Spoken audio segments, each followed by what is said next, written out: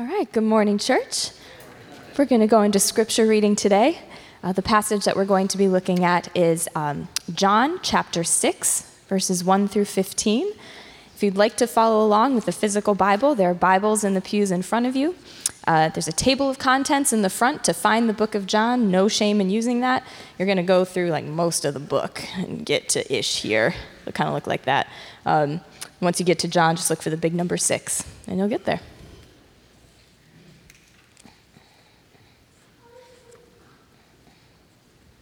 All right, John chapter 6, starting at verse 1.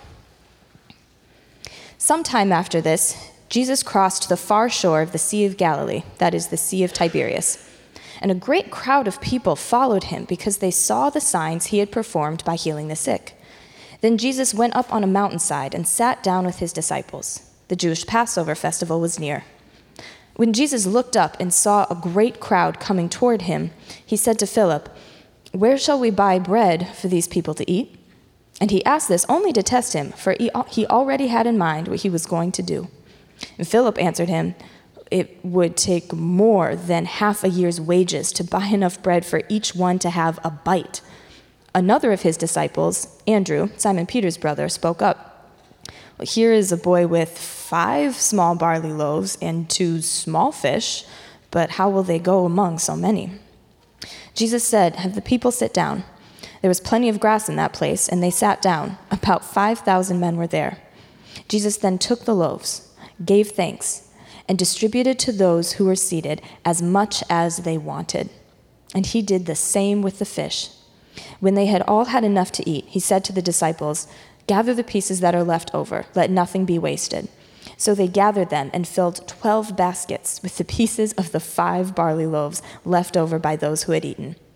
After the people saw the sign Jesus performed, they began to say, "Surely this is the prophet who is to come into the world."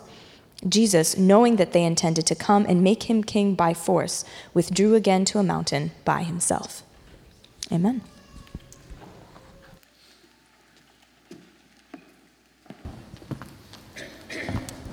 Thanks, Becca. Good morning. It's great to see you all. For those of you who don't worship at High Point regularly, or maybe this is your first time, my name is Devin, and I have the privilege of serving as one of the pastors here. It is very good to see you all, and you are here on a great day because you get to be some of the first to know that we're changing our service times. So don't get too comfortable with everything you did this morning, your routine, rethink that. Yeah, I mean, I know if you're like me that your kids under the age of 5 just love the idea of changing routines. You're so excited. But truly, on September the 3rd, not that far from now, alarmingly close actually, on September the 3rd, we are going to be changing our service times from 9 and 11 to 8:30 and 10:30. So update your calendars now. If you are somebody who gets into the flow of routine like I do and just forgets that things change, please give yourself a calendar reminder for the Saturday before. Church is starting at 8:30 and 10:30, not 9 or 11. And we're not doing this because we're sadists. We're doing this actually because it's really, really important to make sure that we can maintain a high standard of ministry for everybody who comes to us, and above all, that we can effectively and faithfully serve the kids of this church. This is an awesome church to be a part of because there's just a ton of little people running around, and it's a tremendous responsibility to pass the faith on to the next generation. But for a while now, really almost as long as I've been a part of this church, so I mean going on 2 years, people have been saying, look at these numbers creeping up in kids ministry, especially during the first service. During the first service, we're just seeing more and more and more and more kids. And just to give you one tangible example, for the nurseries that serve our smallest of the small, I'm trying to remember, what is that, 2s and 3s? On first service, on average, there's about 42 and 3-year-olds who will attend. And you spread those across 4 rooms, and you got 10 in each room, and that's kind of manageable. I mean, it's like pushing it, but it's manageable. I mean, it's safe, but there's a lot of little kids running around. But then you show up for second service. You've still got 4 classrooms. You could accommodate another 40 if you wanted, but only 10 are there in the second service. We want to make sure that every kid who attends this church, whatever their age, gets access to the same high-quality care and faith-building instruction. And we think that this is one of the simplest ways to balance that equation. So if you do find yourself like me on the 3rd of September feeling grumpy that you have lost a half hour of sleep, just remember that you're doing it for the kids. Last thing to say about that. For those of you who faithfully volunteer at this church, especially for those of you who are faithfully volunteering in kids ministry, this is worth you having an intentional conversation with like your staff liaison or the folks who are leading in your ministry. I would encourage you, go to ask them, because they'll ask you too, but go to ask them just to see if there is a way that you can make sure that the volunteer equation gets balanced too. Because as more and more and more kids start to attend that second service, we want to make sure that we don't just have room available for them. We want to make sure that we have all of you who are like there to actually pass on the faith to the kids. All right. I'm not going to preach on that. Please join me in prayer. Lord Jesus, we thank you that we can lean on you, leaning on your everlasting arms. Lord, I come today leaning on you. I admit from the outset that I can't accomplish the things that you've called me to do. Lord, you say if you be lifted up, you'll draw everyone to yourself. God, my arms are not strong enough to hold you up so that everybody can see you, but yet at the same time, you say that you'll use the foolishness of preaching to present your gospel. So I pray that you would come and be that teacher, that your power would be evident in you being lifted up this morning. Give all of us ears to hear and a heart to respond. It's so easy to look at your word and to miss it. God, today, by the power of the Spirit, help us all to receive what you're saying. And pray all these things in Jesus' name. Amen. It's tough to preach Sunday school texts. Like the feeding of the 5,000. I mean, I bet I must have been 3 or 4 the first time I heard and remember hearing that story. So I'm just going to go behind the curtain a little bit for a second and tell you a bit what it was like for me this last week. Early in the week, I got a message from Nicole, who was getting ready to lead worship. She's like, Devin, what's the idea for this coming Sunday? Let's make sure that we can have some synergy, like preaching and worship. And I was like, oh, it's obvious. It's the feeding of the 5,000. So I read it once for 30 seconds, and I was like, well, this is obviously about all of us being the little kid and bringing what little we have to Jesus, and he multiplies it to the need, and then he equips us as his disciples to go and faithfully administer the thing that he's multiplied. So this is really about all of us stepping up into ministry and bringing what we have and then letting him multiply it, and then us being faithful to execute and provide for the people around us. And I was feeling good about that sermon. Until I went back and read John again and again and again, and I was like, it doesn't say that. What's wrong with me? That's what it's supposed to say. And I just kept going over it, and I was like, oh, this is the problem. The feeding of the 5,000 it's really one of the only miracles in the gospel that occurs across all 4 of the written gospel narratives. You find it Matthew, Mark, Luke, and John. And in Matthew and Mark and Luke, you get this greater emphasis on the boy bringing the fish and the loaves to Jesus, and you get this greater emphasis on the apostles, like distributing the multiplied fish and loaves to the crowds. But in the Gospel of John, I mean, I dare you, go open it. Like, there's no indication that the boy brings anything to Jesus. Andrew's just like, well, this kid's got something. I mean, you almost get the impression that like Andrew is beating up this little kid and robbing him of his lunch money. What?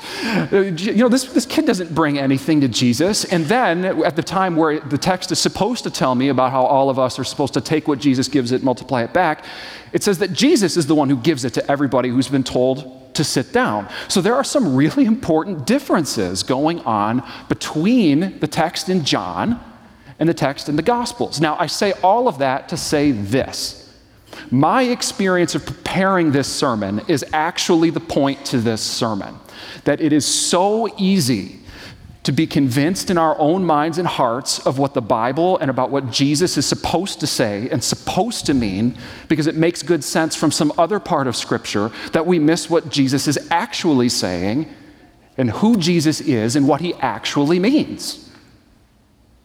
It's not because we're like bad Christians, but it's because for some reason or another, it's a natural human tendency to take something that we think we know certainly and use it as the lens or the framework or the cognitive box, pick your term and metaphor here, and we use those to make sense of what's right in front of us.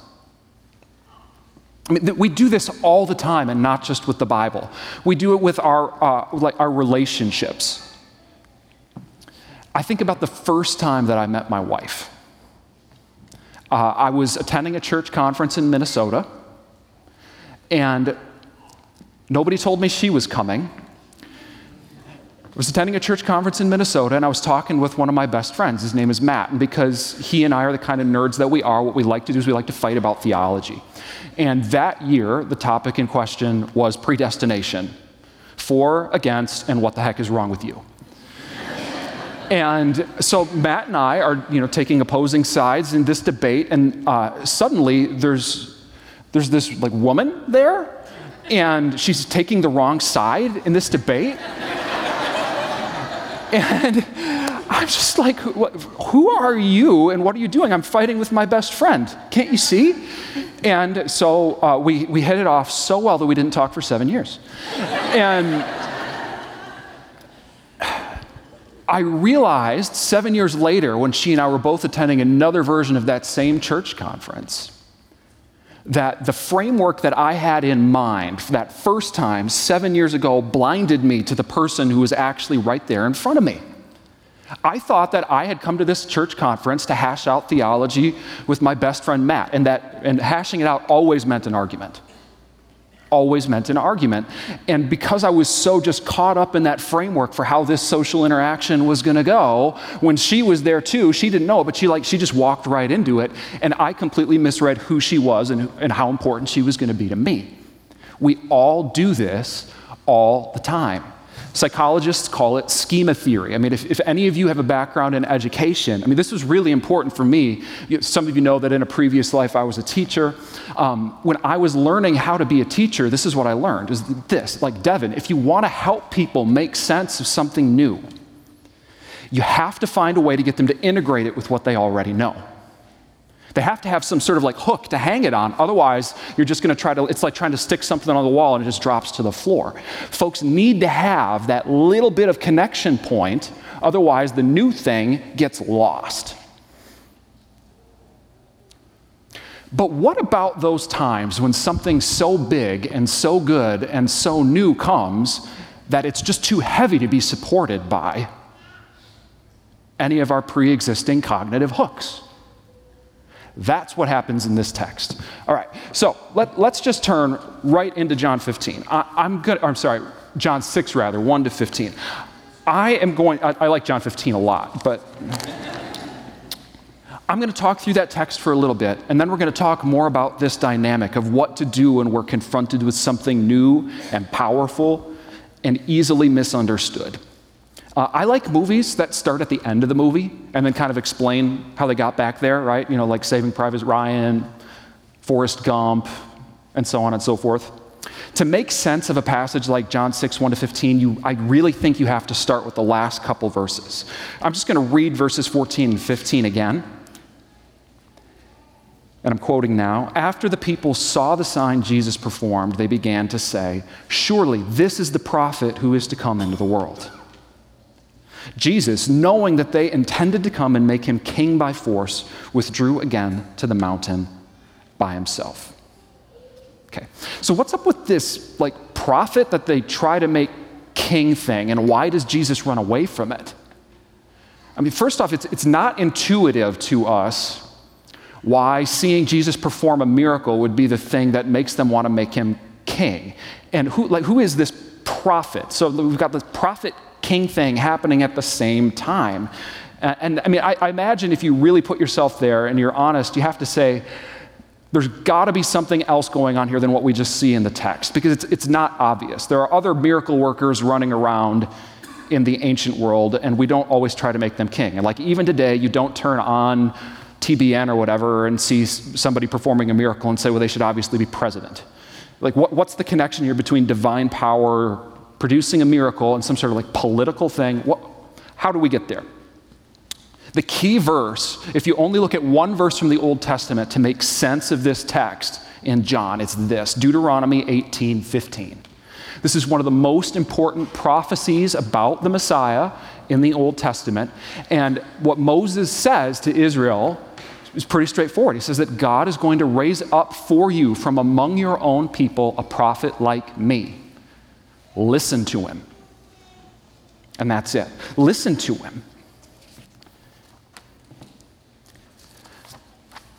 So, when the crowds who've just eaten the fish and the loaves say, this one is the prophet coming into the world, what they're saying is Deuteronomy 18 is being fulfilled right in front of us. That's the guy Moses was talking about.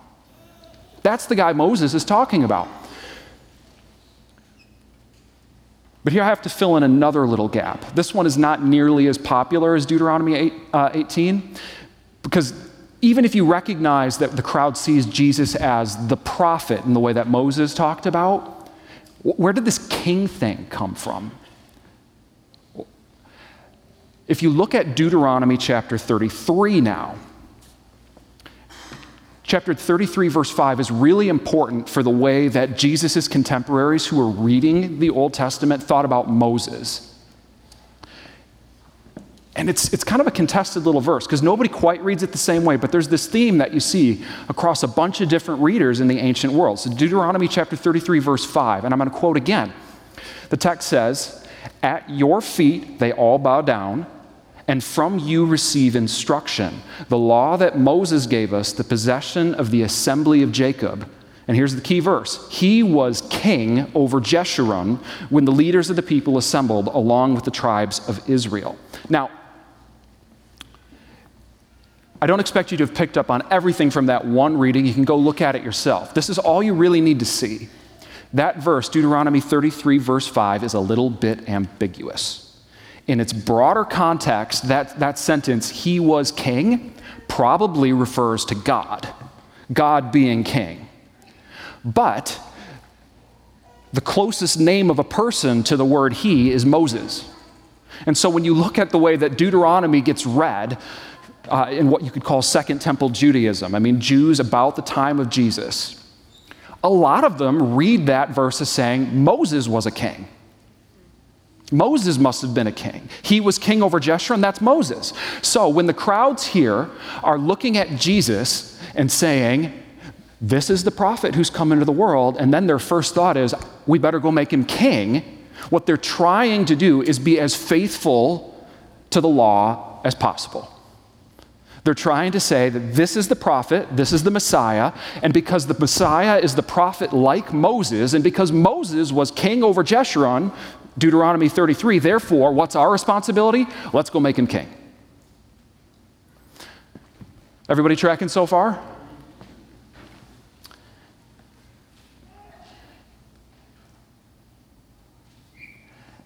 And honestly, I have to say, I find that kind of an empathetic position to be in. It's easy for me to put myself there mentally and be like, I might well have done the same thing. These folks are folks who are just really, really politically frustrated.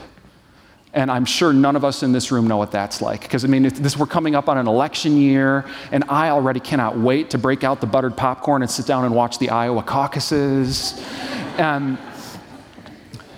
But when I think about it, what wouldn't you give in the coming election year to have the opportunity to vote for, say, Abraham Lincoln? Wouldn't that be great, as opposed to any of the figures on the national stage today, whatever you think about them? Wouldn't you prefer somebody like Lincoln?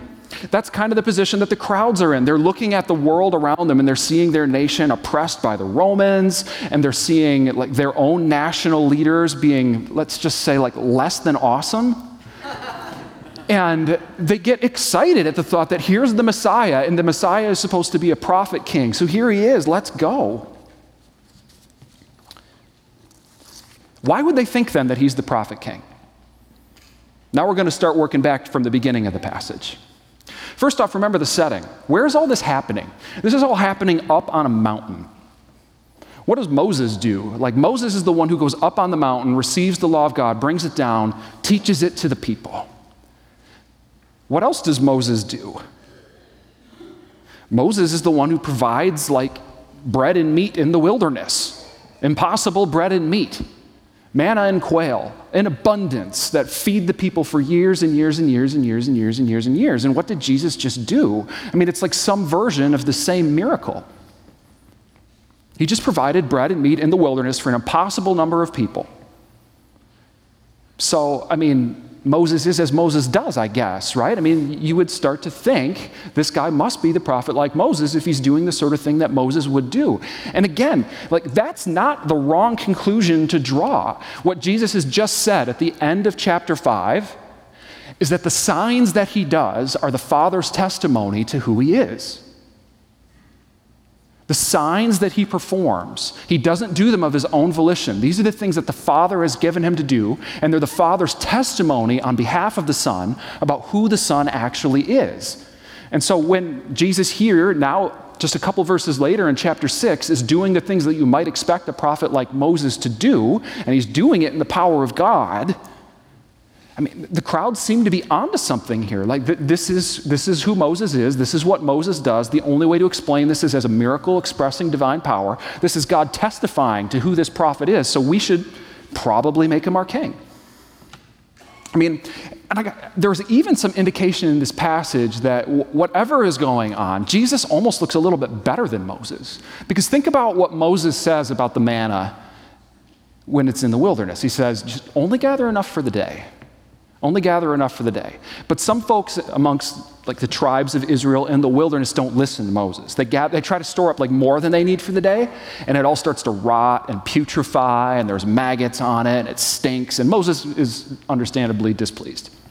But when Jesus multiplies the fish and multiplies the loaves, he doesn't say, gather only what you need for the day. He tells the disciples, go gather up everything that's left so that none of it will be wasted.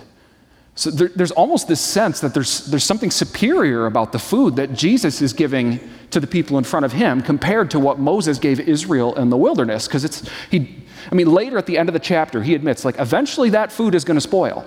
But it's not going to happen, like, overnight in the way that it did with Moses and the manna.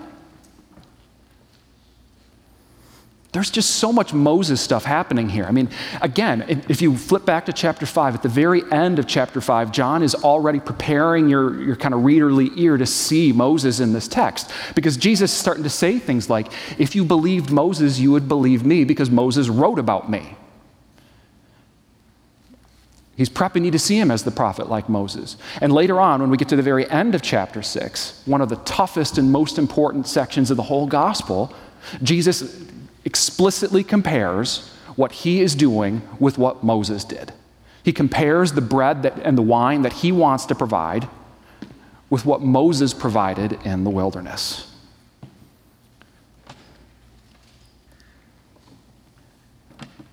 So now I have to sit back and ask, like, whoa, did the crowds just get something right?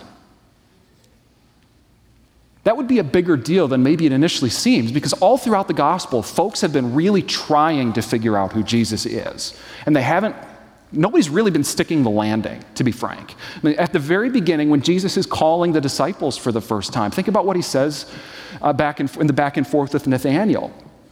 Nathanael gets to know him, and Jesus says, before you saw me, I saw you under the fig tree, all of that. Nathanael's like, you're the Son of God, you're the King of Israel. And Jesus is like, yeah, so close, but no, I'm the Son of Man. Like that Danielic figure, the one who ascends from on high like a Son of Man, but who's really kind of a divine figure. Like Nathanael hasn't quite got it. And then when we get to Nicodemus is really trying to make sense of who Jesus is, but there's no sense that Nicodemus ever really kind of believes. He's grappling, but he doesn't really believe. And then you get to the woman at the well, who's a Samaritan, and she's waiting for this prophet to really come and make sense of all of the divisions between the northern kingdom and the southern kingdom, and I'm not going to teach that whole biblical history lesson, but it's good times. And she's trying to make sense of him the way that a Samaritan would.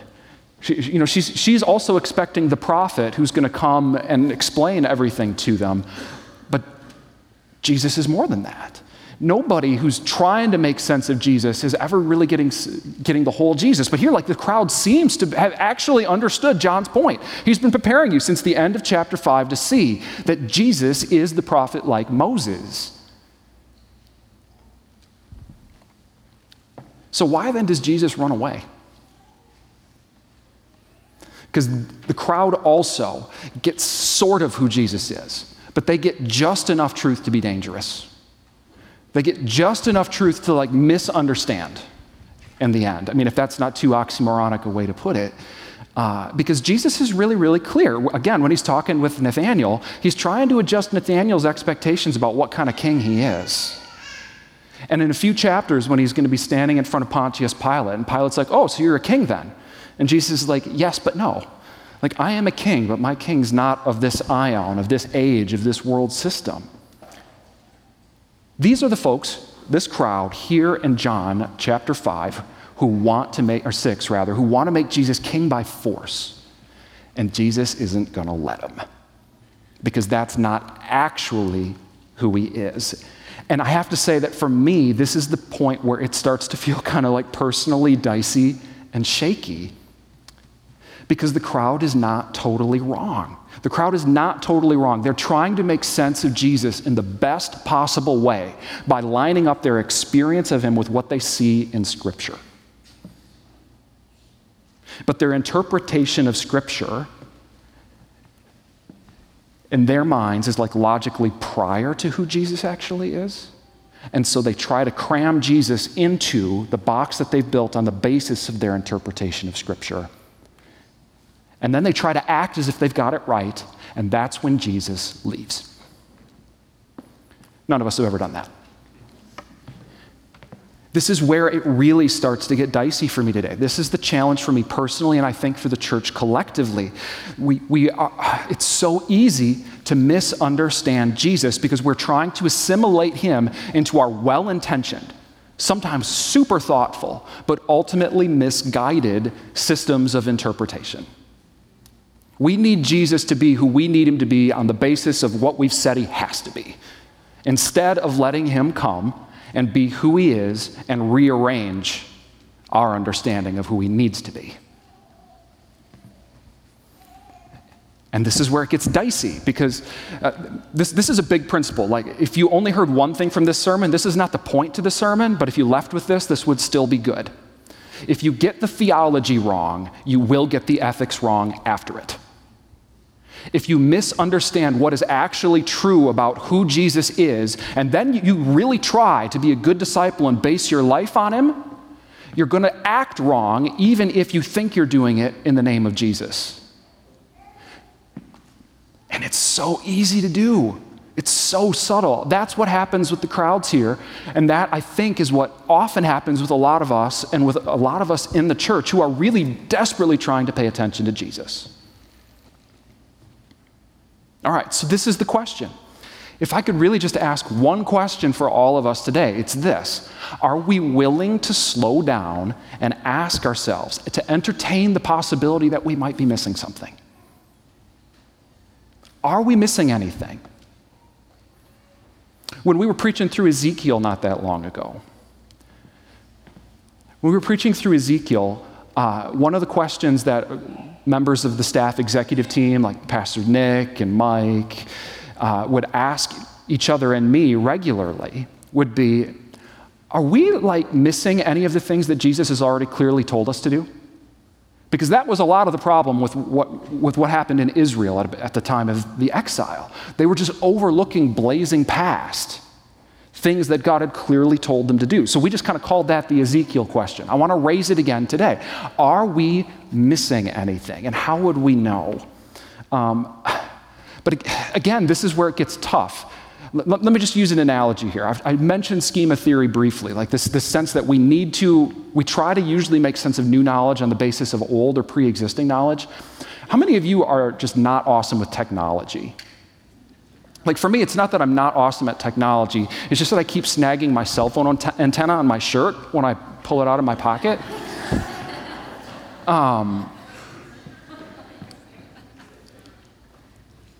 because I'm not amazing at technology, because I am more comfortable reading people who wrote in ancient languages 2,000 years ago than I am with technology today, whenever my employer, whoever it is, like this has just been normal in the history of my adult life, whenever my employer is like, hey, you should really use this software program, it always takes me about 36 months to get the hang of it. And it's not that the software is bad. I mean, I can look around and see so many of my coworkers who are just nailing it within a week or two. It's just that I don't really have the pre-existing knowledge and skill set that I need to be an early adapter or to pick up on it quickly.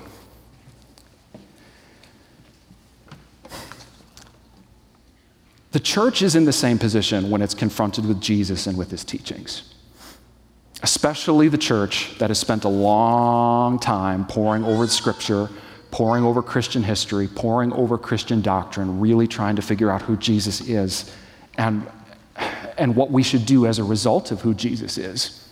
But this is the reason why I say that we should just take a step back and ask ourselves, are we missing anything? It's not because I'm like leading up to thumping you with the thing that I think this church has been missing. I think that this church does a really, really good job of being intentional and faithful and earnestly trying to seek God and God's truth. Our elders and our pastors for years and years and years have taken Scripture about as seriously as any church that I've ever seen. It's so impressive to me, and that's one of the reasons why I'm honored to serve as a pastor here. But when you look around at the church world, let's just say as it exists in North America today, if you're honest, this is the situation we're all faced with. You could call it, quote, pervasive interpretive pluralism. Pervasive interpretive pluralism. That's not my phrase. That comes from a sociologist who spends a lot of time studying the church in North America. His name's Christian Smith. And when Christian Smith is talking about pervasive interpretive pluralism, this is what he's saying. He's saying, like, you've got all of these Christians who share a ton in common. A ton in common.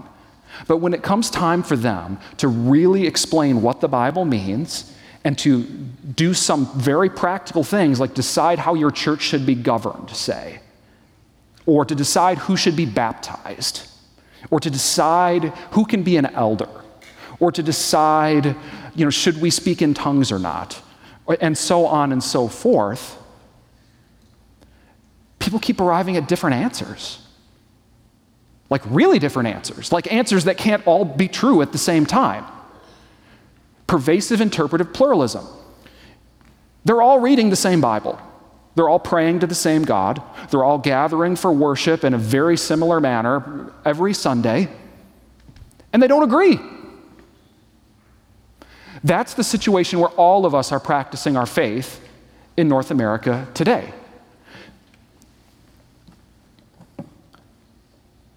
So what do we do with that? What do we do with that honestly?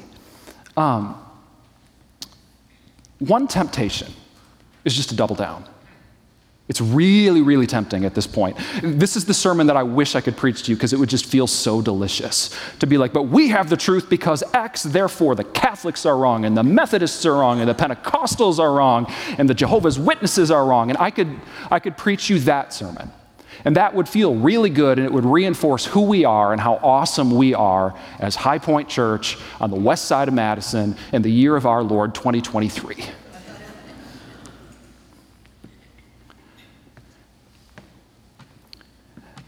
But how would I know I was actually right? I mean, honestly. How would any of us know that we're actually right? A better approach when you're faced with pervasive interpretive pluralism, like every single one of us is humility.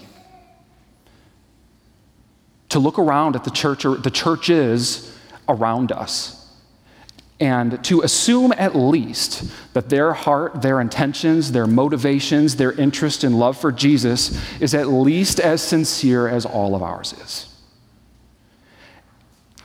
And then to be confident that the God who called us, the God who teaches us, the God who reveals himself in Jesus to us, is also seeking those people to the degree that we have experienced the compassion of God that enlightens our darkness, to the degree that we've all experienced that great verse from John that we'll preach later, that if I be lifted up, I'll draw all men to myself, that we've all been drawn, Jesus has been lifting up, and he is drawing all of those people too.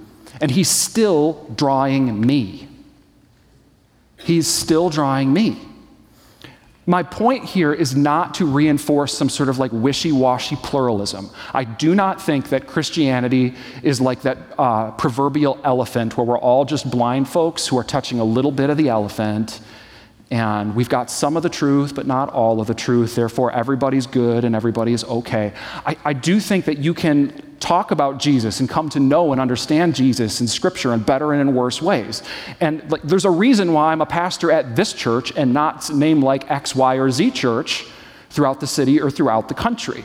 Because I like at a certain point, I feel that I reach a state of confession where I have to say, I believe this to be true, and I'm willing to step out and put my money where my mouth is, or vote with my feet. Like, this is where I'm going to worship. You all are the folks I'm going to worship with.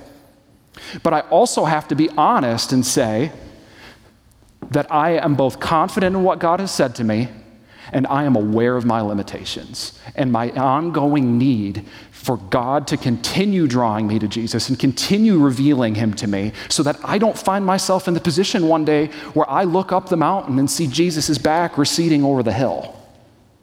Because that's where this thing goes if I double down too hard and hold on too firm, too fast, too long.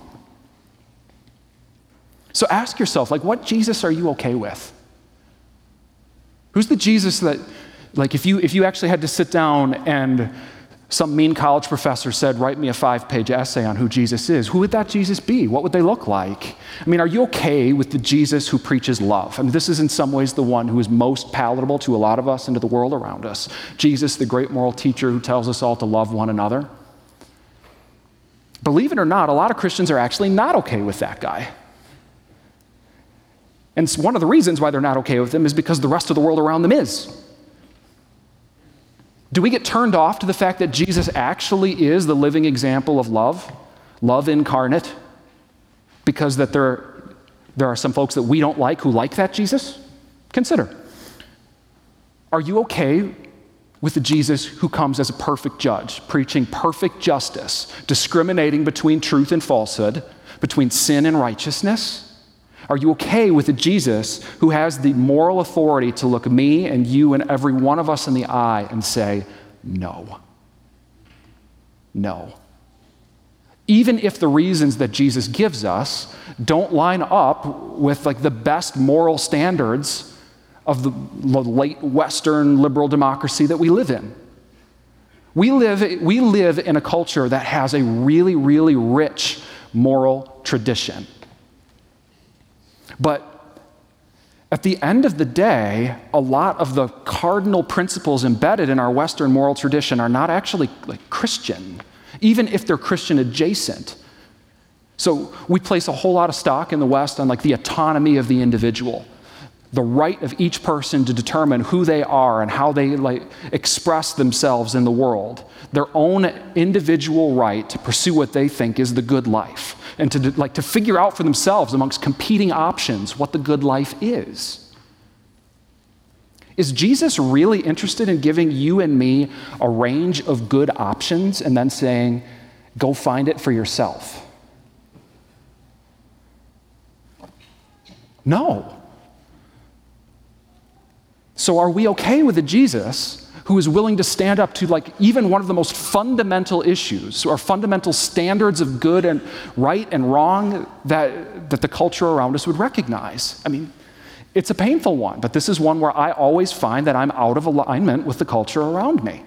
I have to say that at the end of the day, when Jesus returns as king, what he's not doing in John 6, when Jesus returns as king and receives the kingdom for his own, he is not going to say, I am definitely going to take over China, definitely going to take over India, definitely going to take over the Philippines, but America, you guys, you got it. No. No, when Jesus comes back, he's going to give me and all of us the perfect justice and the perfect way of living that we're all ordered towards and that we all require and need. And that's not going to be a moral order that's rooted in our autonomy and our ability to rule and govern ourselves. That's a little painful. So then, now that I've said that, ask yourself, are you really okay with the Jesus who brings perfect justice and perfect judgment? Are you okay with the idea that it's Jesus who's the Redeemer of the world, which necessarily requires of me, of you, of every one of us that we acknowledge that we're sinners, that what we do offends God and hurts the people around us? Are you okay with that? And I could go on. Now, I don't want to jump the gun because this is going to be something we come back to in a couple weeks when we talk about the last half of John 6. But I do want to say, there is a remedy to all of this. There is a way to ensure that we don't find ourselves in the position of the crowds trying to forcibly make Jesus king in some sense, only to look up and see him running away, leaving us behind, and us desperately trying to catch up, because that's what the crowds are about to do. They're going to figure out where Jesus went. They're going to hop in boats. They're going to run on foot. They're going to go do everything they can to get back to where Jesus is. The way to make sure that we don't end up like the crowds, applying our mistaken lenses to Jesus, is this. It's the second half of Deuteronomy 18:15. It's not the verse that's quoted here, but it's the verse that explains what's happening here. The second half of the verse about the prophet like Moses, 3 words: listen to him. Just listen to him. There's a few places where you can keep on listening to him. Listen to him in Scripture. The fact that people disagree about what Scripture means doesn't give me or you or anybody else an excuse not to try to listen there. Do your level best and go there confessing before Almighty God that you are not intelligent enough, wise enough, educated enough, whatever, to find the true meaning of Scripture on your own, and that you need his help, because that's what he's promised to give you. That's what he's promised to give you. Just think about what it would be like again, I'll go back to the prophet Daniel, trying to make sense of Jeremiah and praying about Jeremiah week after week after week until finally, God sends Gabriel to explain what's going to happen. That is really, in narrative form, the Christian experience of Bible reading. We stare at this thing, we wrestle with it, but it ultimately takes a revelatory act of God to reveal the truth to us so that we know and discern the truth. Okay, so look for God in Scripture. Look for Jesus in Scripture. Look for Jesus in the church.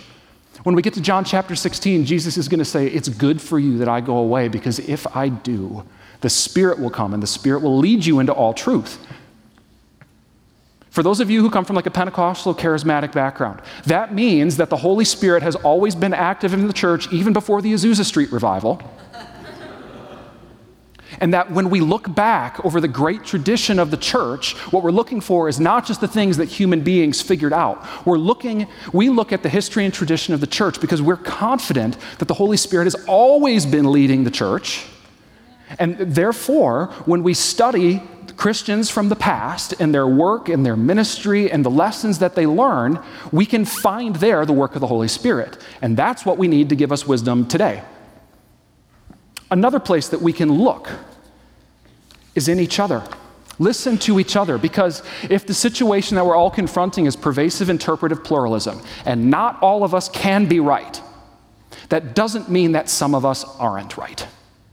And the only way, one of the best ways to find the truth in our own day, seeking after Almighty God, is to look at the Christians around us, especially the ones with whom we disagree, beginning from this premise: that we might be wrong and they might be right, and we're going to give God the chance to show us. We're going to give God the chance to show us, because if I'm wrong and I'm missing it, then wow, I need my sister and my brother in Christ to open my eyes to a better understanding of Scripture. Worship team, you can get ready to come. I think about the way that God has used people, Christians with whom I disagree in my own life. I remember growing up, I worked in a Christian bookstore, and boy, was it fun to mock the people who bought Christian fiction books, because I was a snob. But, I grew up in a Pentecostal church, an Assemblies of God church. I'm really thankful that I did. I learned an awful lot as a young person, growing up in a Pentecostal church. But one of the things I was real sure about was that Reformed folk were real wrong about this predestination thing.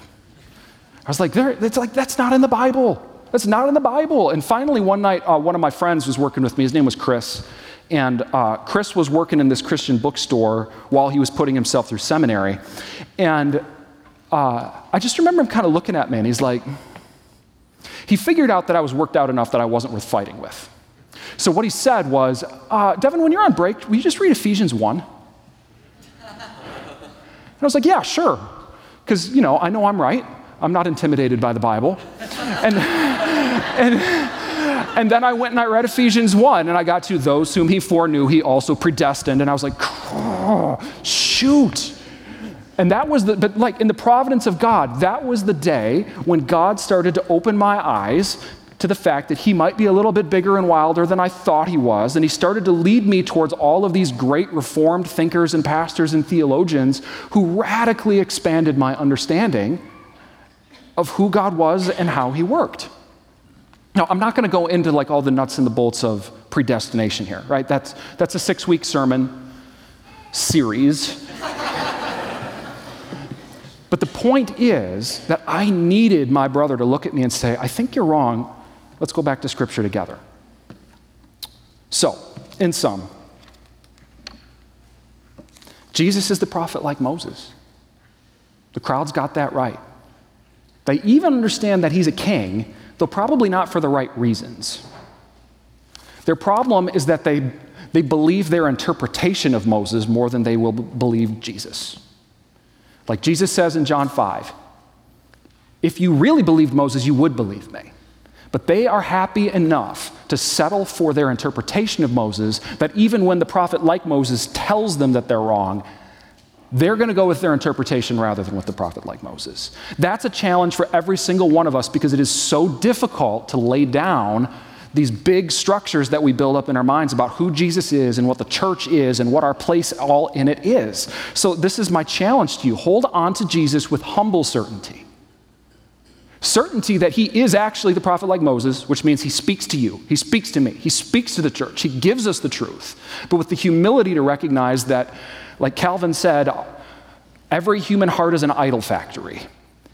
And so along the way, we are going to tend to build wrong things even from the text of Scripture, and we're going to need Jesus to come along and knock our idols down. Now we know in part, now we prophesy in part. So what you believe about Jesus may be the most important thing about you that you can control. And so here's the thing to believe also about Jesus, is that he loves you enough to help you believe the right thing. That's why he keeps talking. So you can be confident that as you keep looking, he will keep talking. And this requires all of us to beware of trying to cram him into our boxes. Our boxes are not big enough. It's like trying to hold an ocean in a cardboard box.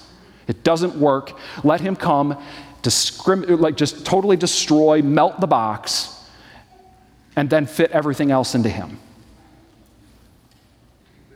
Amen. Stand with us, and let's respond out of that.